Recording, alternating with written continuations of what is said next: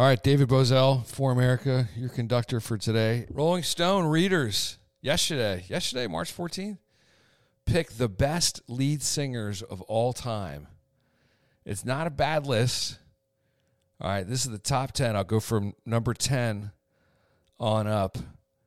And if you're Generation X like me, you're pretty well represented here. All right, number 10, Kurt Cobain, which there's not a huge quality of live recordings from original Nirvana other than probably the best live album of all time, which is their Unplugged effort. But he's, according to Rolling Stone readers, the number 10 best lead singer of all time. Chris Cornell from Soundgarden. I mean, I think he's underrated, but perhaps not underrated on this list, but he's certainly, they have it right. He's a better lead singer than Cobain. Number 8 is Lennon. Look, I mean, I think John Lennon's probably the best voice in all of rock and roll history, and the best singer, but he never did much in concert because the Beatles were so bloody popular and they kind of just stopped touring. So there's not a lot of recordings from, gosh, I don't know, 1969 on that are live. This is number 7, Eddie Vedder. I would never put ahead of John Lennon. I don't think Eddie Vedder would put Eddie Vedder in front of John Lennon. Number 6, Roger Daltrey. All right, he had the best lead singer move in rock history with the mic twirl. You can't beat that. 5, Jim Morrison. I mean, he would kind of like he spoke more written poetry than actual singing, though the catalog is so underrated. I mean, I was a huge Doors fan in college. I'm still a Doors fan. But Soft Parade, Love Her Madly, the entire LA Woman album is excellent. I would have loved to have seen the Doors play LA Woman, the song, live, but I think he died just a couple months after that album was released in 1971. Number 4, Mick Jagger. Now, I would bump him up. That he'd be a top 2 or 3 for me. I've seen the Stones 4 times. The guy runs back and forth. If anyone's seen the Stones, the guy runs back and forth across the biggest rock stages that you've ever seen created for 2.5 hours. I mean, he just zigzags. Nobody on this list can do that and has the stamina for that. So nobody puts on a better professional show than Jagger in the Stones. Number 3 is, I would kick off this list entirely, is Bono. I mean, kind of a unique voice, I guess, if you want to. I'm trying to think that one through. There's just nothing about Bono's presentation that I feel is worthy of being top 10. Number 2, Freddie Mercury absolutely needs to be top on this list for sure. Queen live in their prime would be a show I would spend $200 a ticket for to stand out in the rain for sure.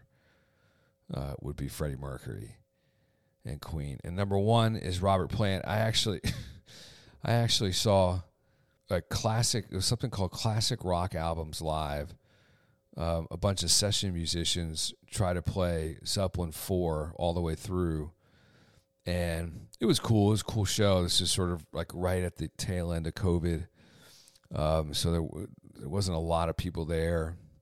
And I was just excited about seeing some live music. First concert that I had seen all COVID long. They had to have 2 women play, or I guess 2 different women and another guy sing the Robert Plant parts, which just goes to show you how uniquely talented and sickly talented Robert Plant really was. No one could carry notes as high as he could. Now, I mean, there's 2 people here that I would love to see on this list. I don't know. I think I'd definitely boot out Bono at 3, and I think Daltrey and Vedder are kind of the same. I mean, the Pearl Jam will play some Who songs. So I think you could probably ditch out one. I would put James Hetfield from Metallica up there on this list for sure. I mean, writes his own stuff, plays guitar, multiple guitars throughout the whole stuff. I mean, trying to think. Robert Plant barely plays any guitar. Mercury plays a little piano, a little guitar. Bono, a little guitar. Jagger, a little guitar. Morrison, no. Daltrey, I don't think plays guitar, any instruments. Vedder, I mean, one or two songs he'll play guitar. Obviously, John Lennon can play guitar. Chris Cornell and Kurt Cobain. I mean, all of those guys don't play lead or rhythm guitar on any of their shows for very long. But James Hetfield can and does it for 2.5 hours. So that's badass, in my opinion. And of course, I would definitely put Justin Hawkins from The Darkness in there. There's no better live show than The Darkness. Go see those guys. They're a load of fun. Rank mine. Look, again, I think Lennon's the best singer, but you can't put him at the top because he doesn't do a whole bunch of live. So I would do Jagger as number one for professional longevity and showmanship. Mercury, I would keep Freddie Mercury. I'd keep number 2. Robert Plant at number 3. Hetfield at number 4. Lennon would be 5 if I haven't put him in there already. Hawkins 6. Man, I'm going to put Morrison back in there because that is I'm going to put Morrison at 7 there. Man, I am bumping Daltrey and Vedder down. I think Chris Cornell's got a terrific voice for rock and roll. Terrific. And who's the lead singer for Smashing Pumpkins? I mean, what's his name? Yeah, Billy Corgan. I mean, Corbin's got a unique sound too. God, the Gen X grunge music was so much better than people realize. It really was. It was so good. I saw a list of albums that were put out in 1992 on Twitter. It was a meme of I guess 2022. That must have been the 30th anniversary of those albums. I mean, everything from Dr. Dre to, I guess, the next Nirvana follow-up. It was all, I mean, everything in between. It was so good. So many good records.